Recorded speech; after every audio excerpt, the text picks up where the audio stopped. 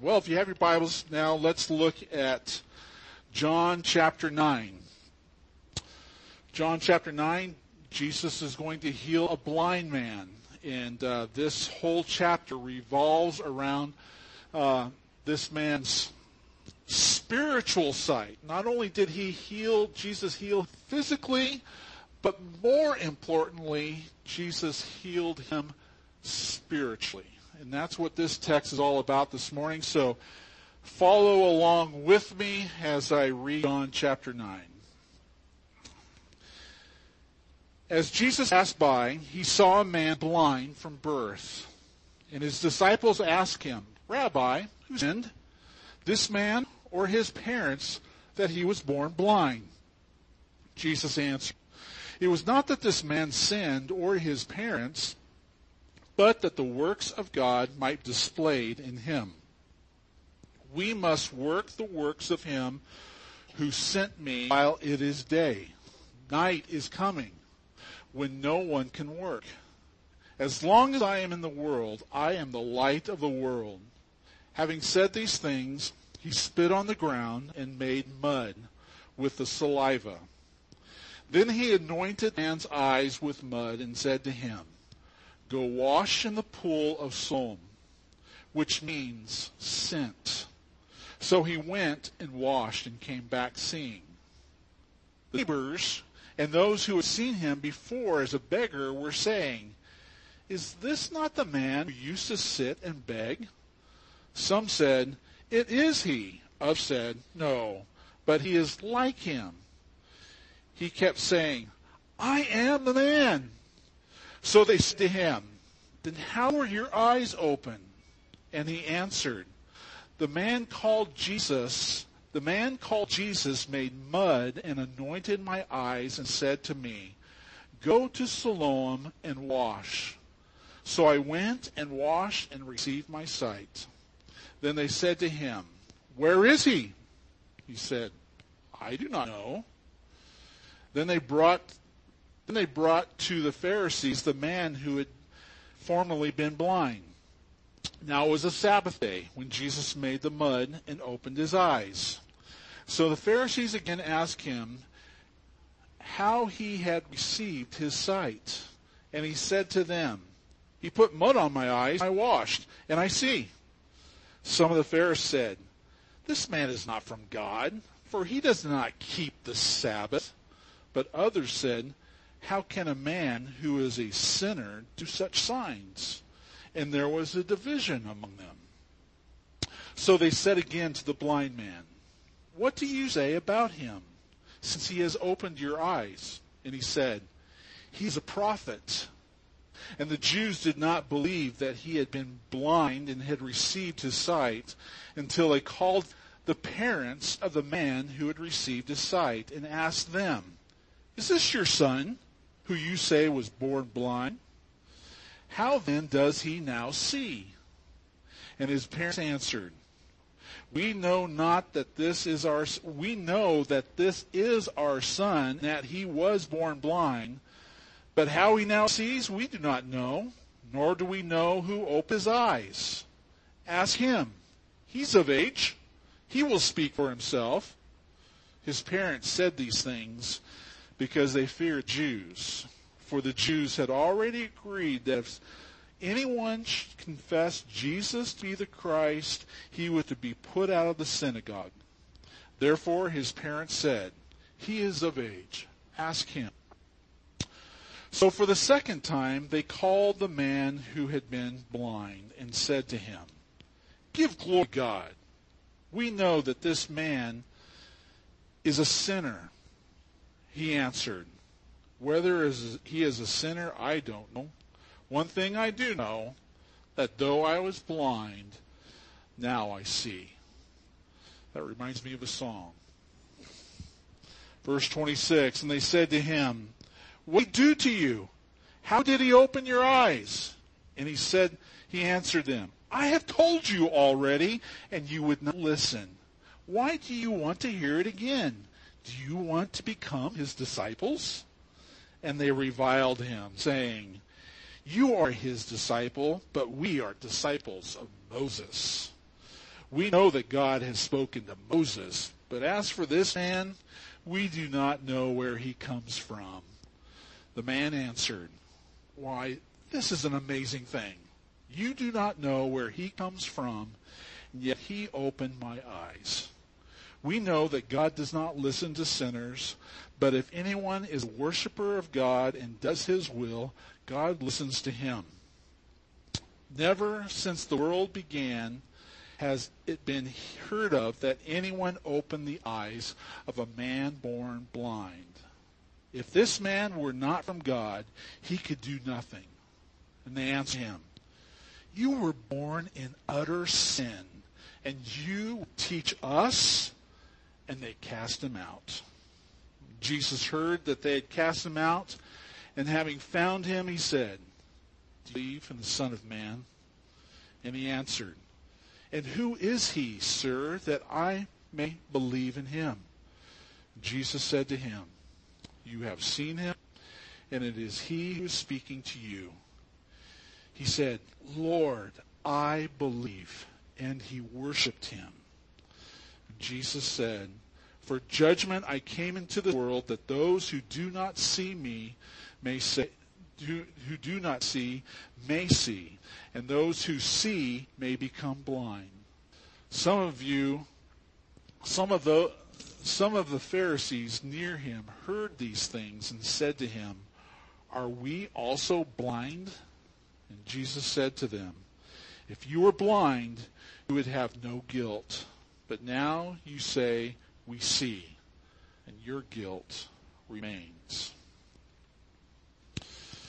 Verse 5 of John chapter 9 is, Jesus says, "I am the light of the world."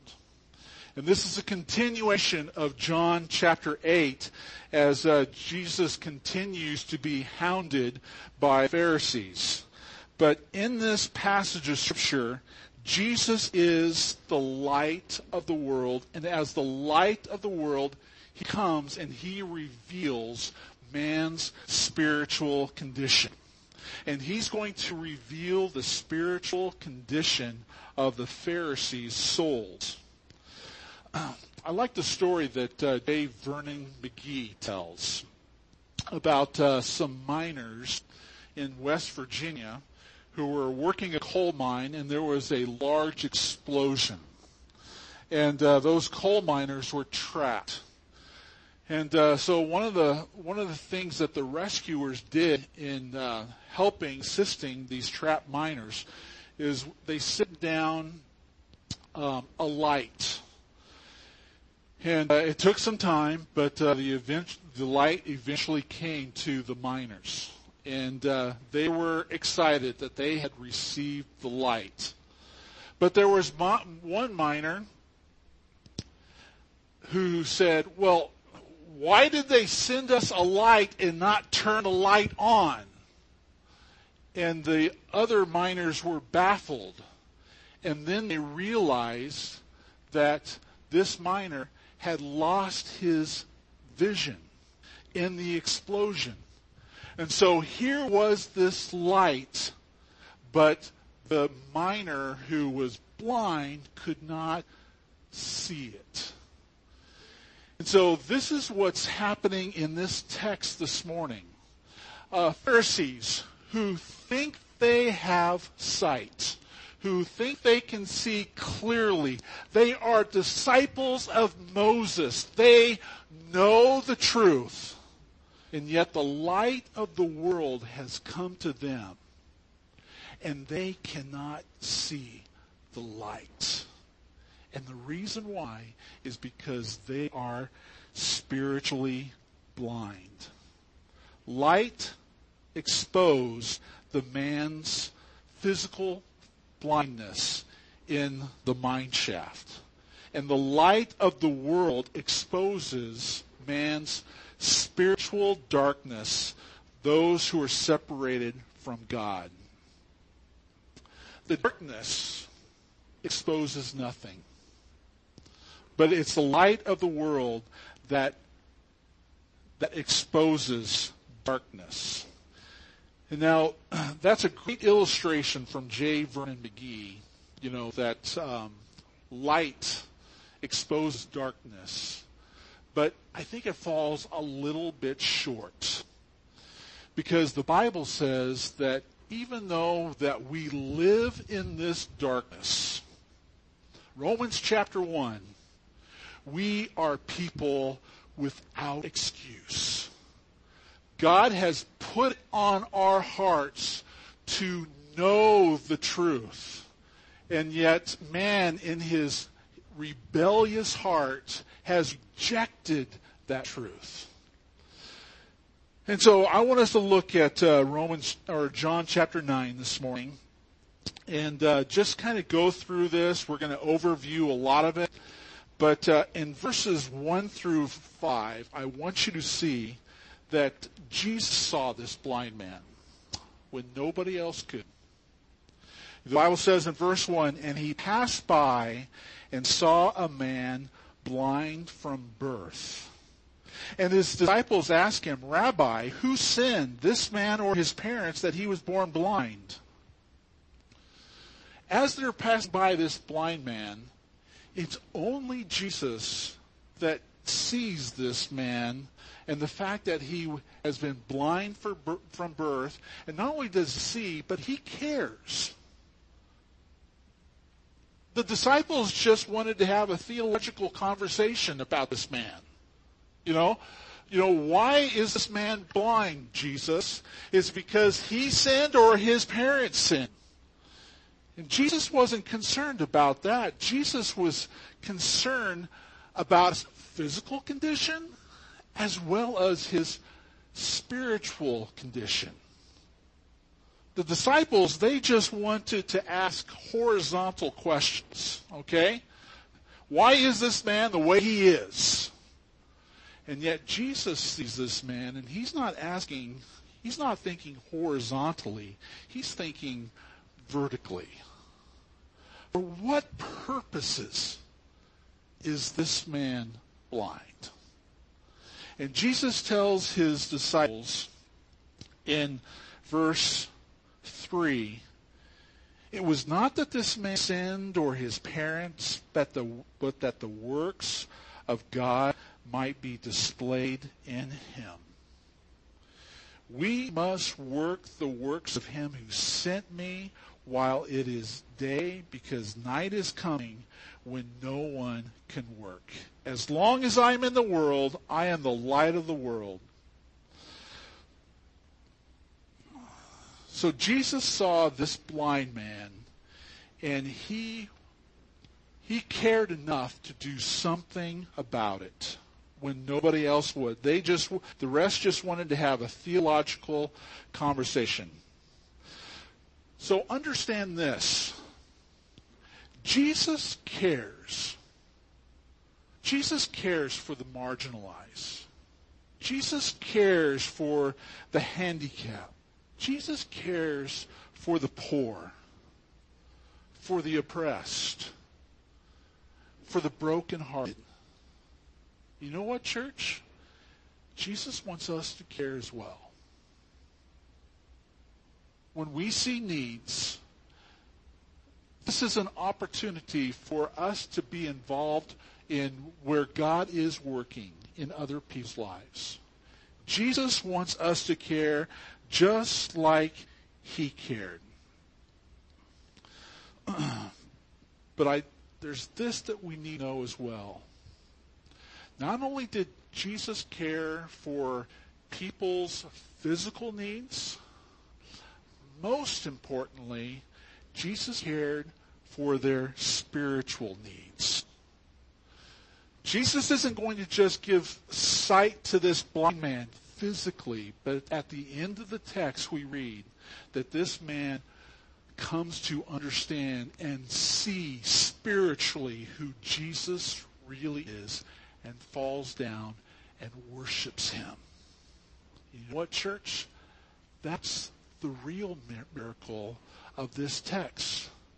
That's why Jesus come into this world, to seek and to save those who are lost.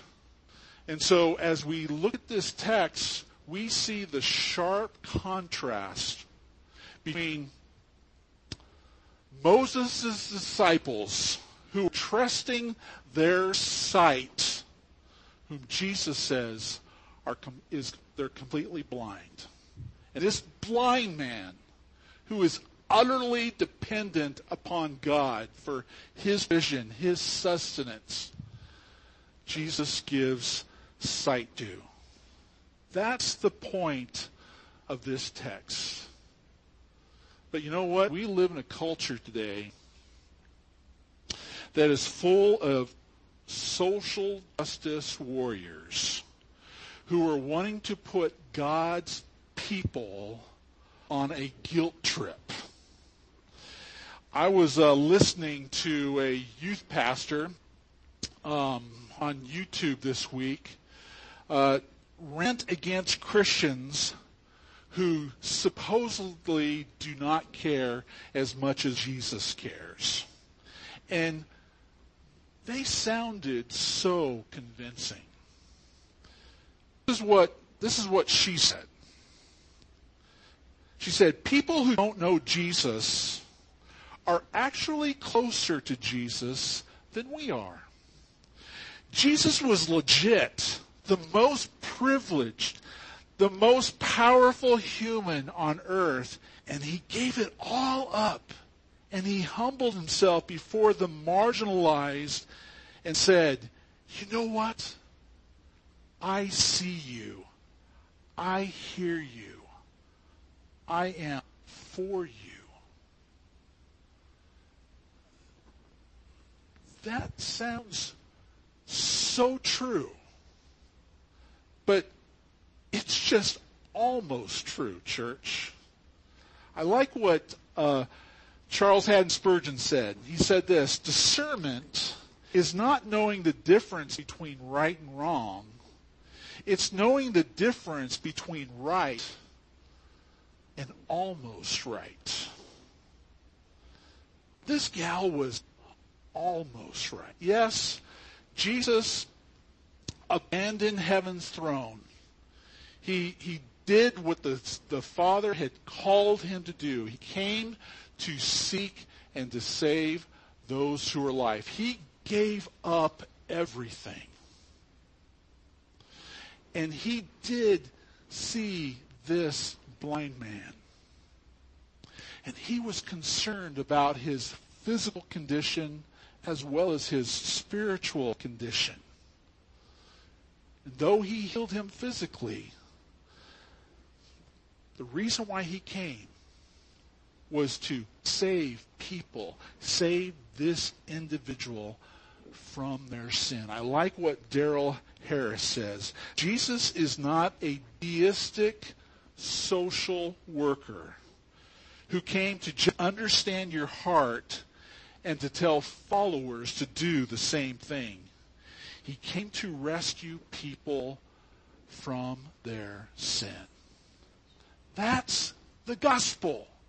We cannot neglect the gospel for a social gospel. Jesus came to save people, rescue people from their sin. That's the central problem in this world today. And it was a central problem here. This man is blind because, you know what? He's part of a fallen, broken world. And God had greater purposes for his life. But all the sin, all the death, the disease, the rebellion, the war, the racism, every imaginable and unimaginable evil, desperately wicked people can think of is because of the world that we live in. It is a world of darkness.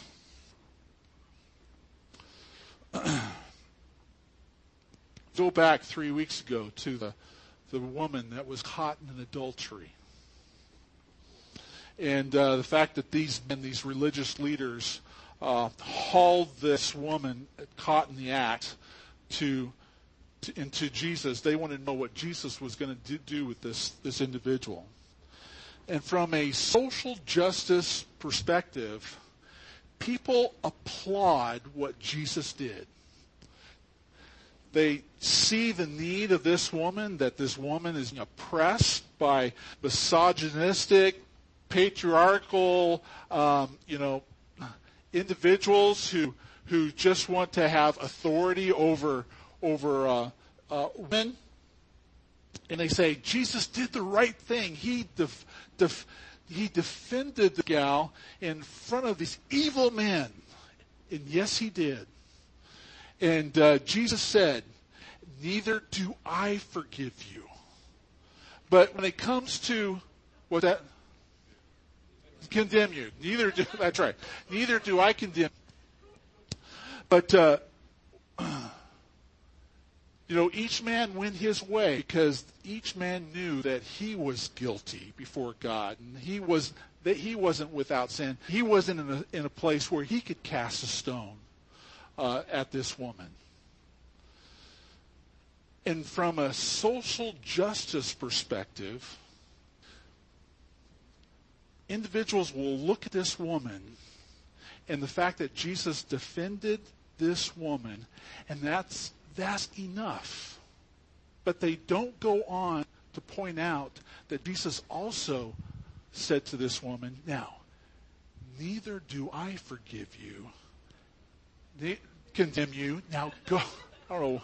I didn't even get enough sleep last night. Neither do I condemn you. Now go and sin no more.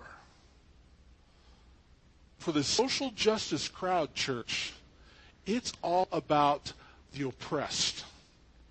And they're never accountable for their sin.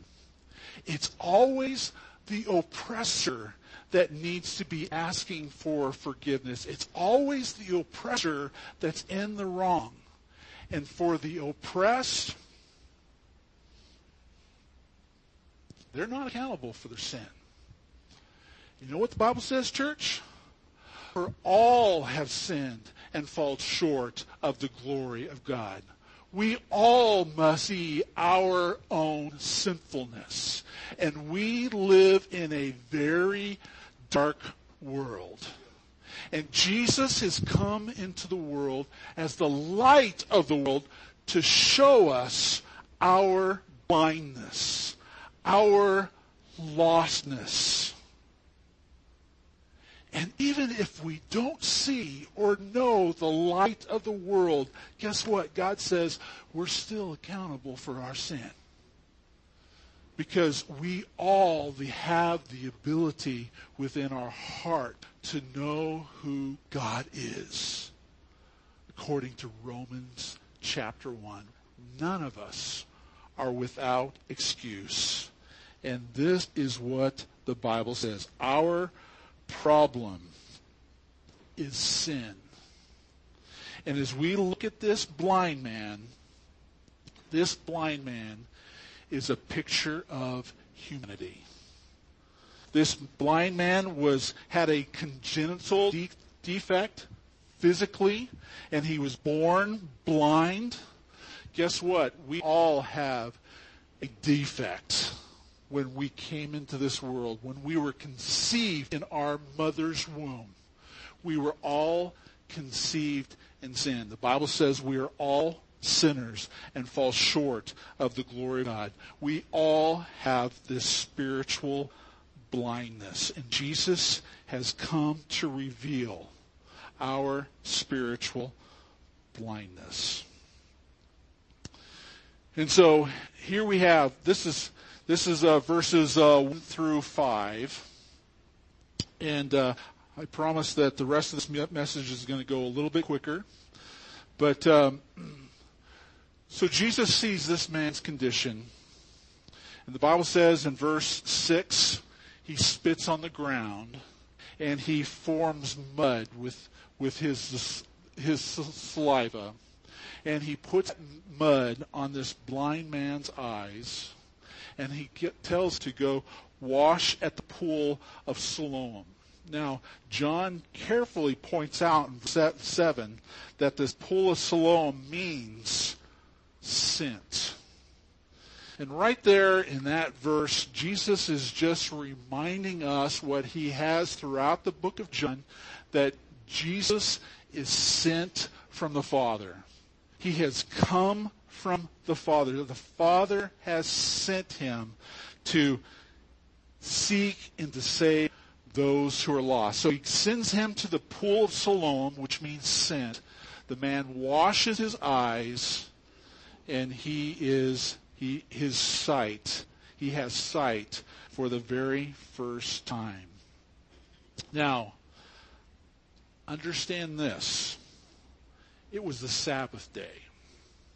Again, when Jesus heals somebody, when Jesus helps somebody, this was not an accident, okay?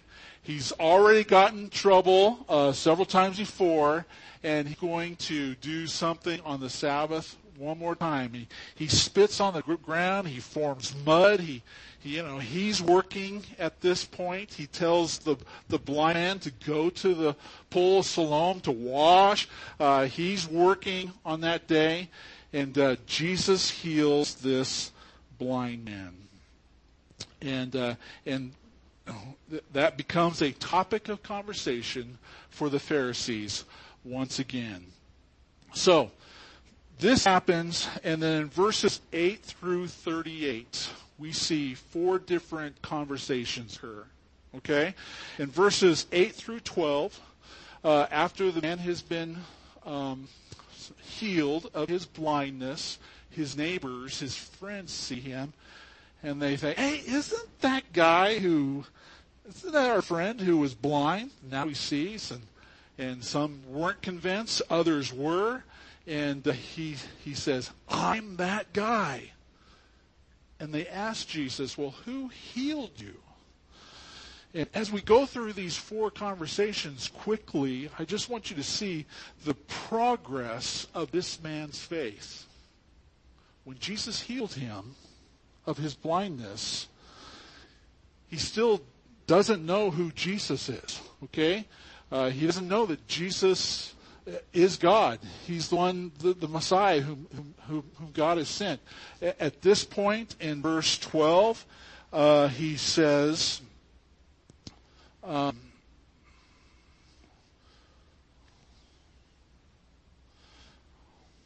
not verse 12. Verse 11. He said, he answered, the man called Jesus made mud and anointed my eyes. So they asked, who healed you? This man named Jesus. And so at this point, Jesus is just a man. And so the neighbors, not sure what to think, so they take Jesus to the Pharisees. And so the Pharisees are all up in arms regarding this because they realize that Jesus has been healed on the Sabbath day. And so in verses 13 through 17 and verses 24 through 34, we see 2 separate conversations that the man made well is having with the Pharisees. And in both these conversations, I want you to see the direction, the growth, the maturity of the man who's been healed of his blindness, and I want you to see the stubbornness of the Pharisees who continue to reject the truth. Verse 11, we've already seen that Jesus described, the man described Jesus as a man.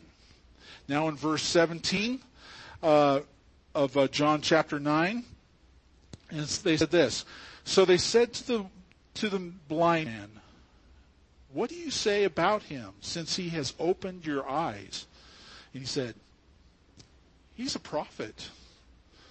Jesus has gone from just a man in his mind to now a prophet, because he knows that even in the Old Testament, prophets did some supernatural things. And so he sees Jesus as a prophet.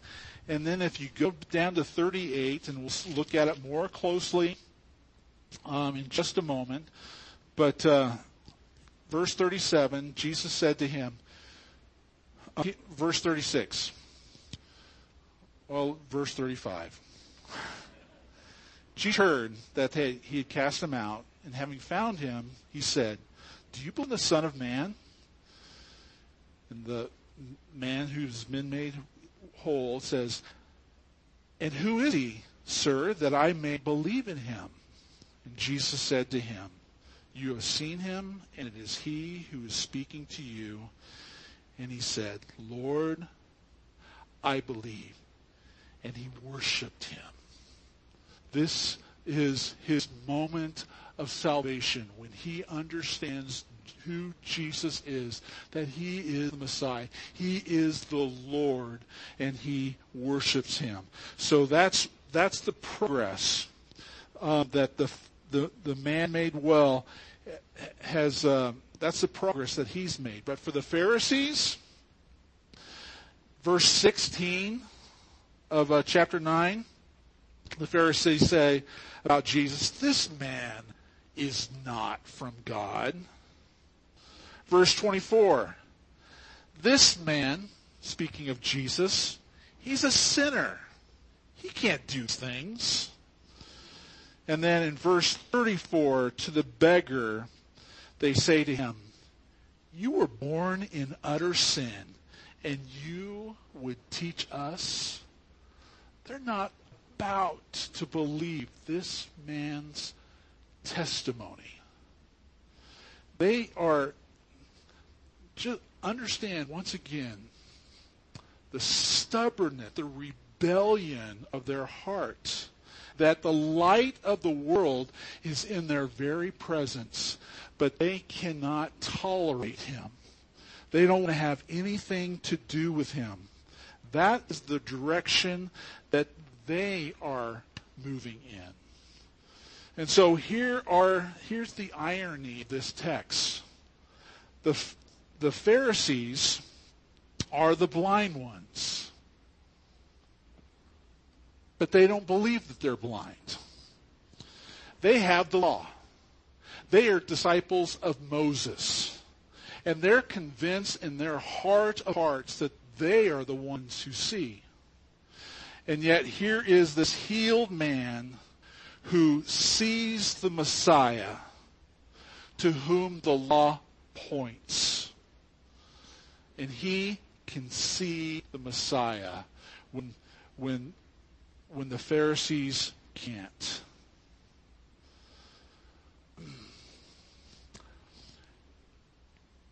You don't have to know a lot about the Bible to know Jesus, to be a disciple, to be a follower of Christ. You just need to know the most important part, that Jesus came to die for your sin, that you are a sinner, and that you need his forgiveness. And when God has given you that little bit of light, and you say yes to him, that's when the journey ends. It doesn't take a whole lot of Bible knowledge for you to be saved. You just need to know the main thing. And from that main thing, guess what? God gives you the desire to learn more about what the Word of God is all about. And so here's this blind man. He doesn't know much, but he's seeing a whole lot more clearly than these blind Pharisees. So that was the conversation with the Pharisees, and then there's that third conversation that the blind man had, and that was in regard to his parents. Now these parents, they need to have a 101 class on parenting, because they're pretty lame parents. They threw their son under the bus. Instead of trying to defend their son, and yes, this is our son. Yes, he was born blind, but obviously he's encountered the Messiah, and Jesus healed him. They passed the buck. And why don't you ask him? He's of age. He'll tell you. And why do they do that? Because they're living in fear. They're afraid of the Pharisees. They're afraid of being cast out of the synagogue. You know, the synagogue was their life. And to not be able to have that, they would have lost their identity. And so their identity was wrapped up in the law, not in a relationship with Christ. And they throw their son under the bus. But it's in that conversation that the Pharisees are convinced that, yeah, this is the man who was blind, whom Jesus has healed. And they're upset about it, the Pharisees. Because, again, Jesus has violated their law. The law of man. You know, Jesus didn't violate the Sabbath law. You know, he keeps the Sabbath law holy. But it's okay to do good things on the Sabbath day. But according to man's law, you couldn't do a thing on the Sabbath day. And so in their eyes, the Pharisees' eyes, Jesus has violated their law. And that has kept them in their blindness, in their stubbornness, in rejecting Jesus. So as we conclude the message this morning, my question to you is, are you blind? We live in a world of darkness, spiritually speaking. And darkness is a scary thing. You know, think about your house, or I think about my house in the middle of the night. Oftentimes I get up early in the morning, or I have a hard time going to sleep, and so as I turn out the lights and try to find my way to my bedroom and to bed, or getting up, in that darkness, when I can't see a thing, how am I maneuvering myself? You know, I'm walking along, I'm feeling the walls, okay? I know where the bathroom is, and so there's going to be a doorway right there, and just beyond the bathroom, I can turn the corner and head to my bedroom. Now, sometimes the bedroom door is closed, and so as I'm walking in darkness and can't see a thing, I've got my hand out here like this because I know I'm going to run into that door, and so instead of plowing in with my nose, I'm able to open the door. But I'm kind of groping, okay, in darkness. And that's what it's like, church, when we don't know the Lord. In our spiritual deadness, as we go through this world, we are groping in darkness. Now, it's not that scary in my house, because I know where things are in my house. But have you ever been out in the woods without a flashlight, and you don't know where you're at, you don't know what's at your feet?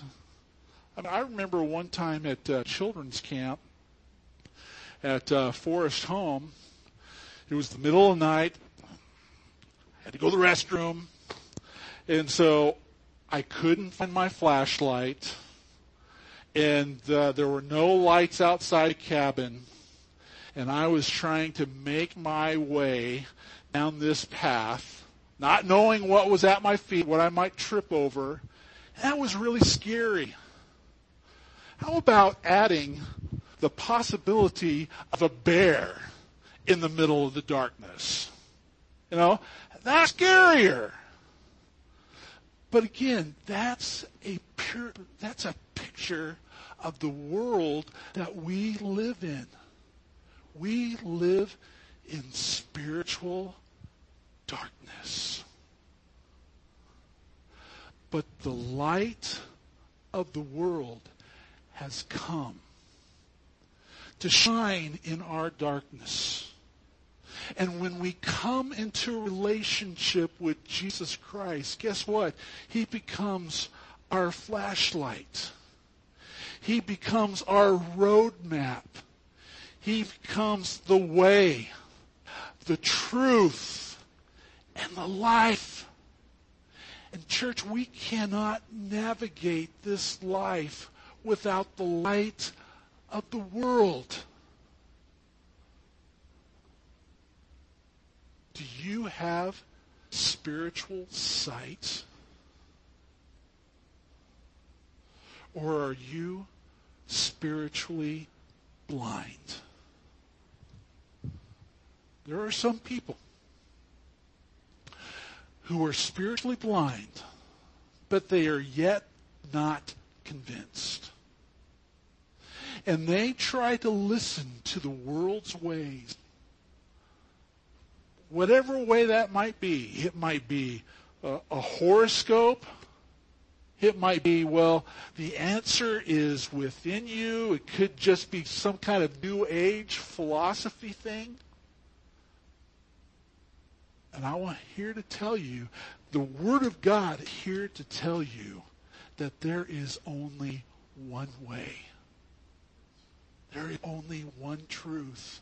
There is only one light. Quit fighting God. Quit trying to convince yourself, well, I'll take the things that God says and incorporate them with the things that the world says as well. And I'll just try to make it all work. My friend, it's not all going to work.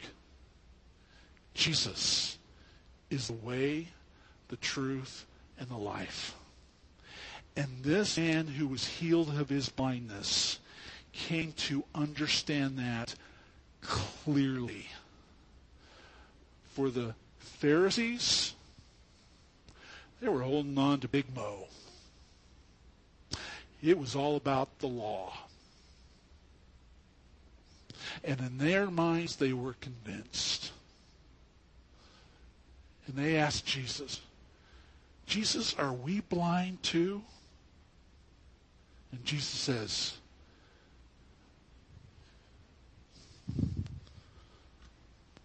verse 41, if you were blind, you would have no guilt.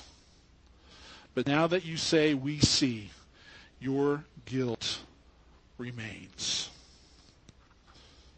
Basically what he's saying, as long as you think you can see and you don't need me and Moses is all you need, you're still in your guilt. But if you admit that you're desperate for Jesus and Jesus is the only way, Jesus says, I'll erase that guilt and you'll be able to see. Friend, where are you today? Jesus is the only way. And that's what this text is all about. Yeah, do we need to be concerned about the handicapped, the poor, the marginalized, the oppressed? Absolutely. Jesus was. And guess what, church? Jesus is still in the world today. He's still the light of the world today. He has given us His Holy Spirit. And the Bible says as long as it's still day, we need to be about the works of God, because one day darkness is coming and it's all over. But while it's still daylight, let's do the works of God. But it's not just about social issues. It's about man's eternity and the fact that we are sinners in need of a Savior. That's the gospel. And that's what Jesus came to do. And if you're without Christ this morning, friend, I want to encourage you, come to Jesus. He wants to be your light. Let's pray. Father, thank you for many of us here in this room. God, we've encountered your grace. This blind man, he couldn't see. He wasn't looking for Jesus. But Jesus, you saw him. And you came to him. Even when he was cast out of the temple, He was experiencing persecution. Jesus, you heard it, and you came to him. That's your grace. For many of us here in this room, how thankful we are that we've encountered your grace. That you've taken these eyes of spiritual blindness and have given us sight spiritually to see you, to know you, to live for you. Father, I pray for the one who's struggling, who's still in darkness. They don't have to stay there if they'll just choose to believe.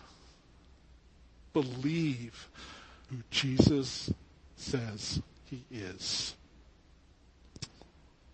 Father, we love you. Encourage hearts in this place this morning.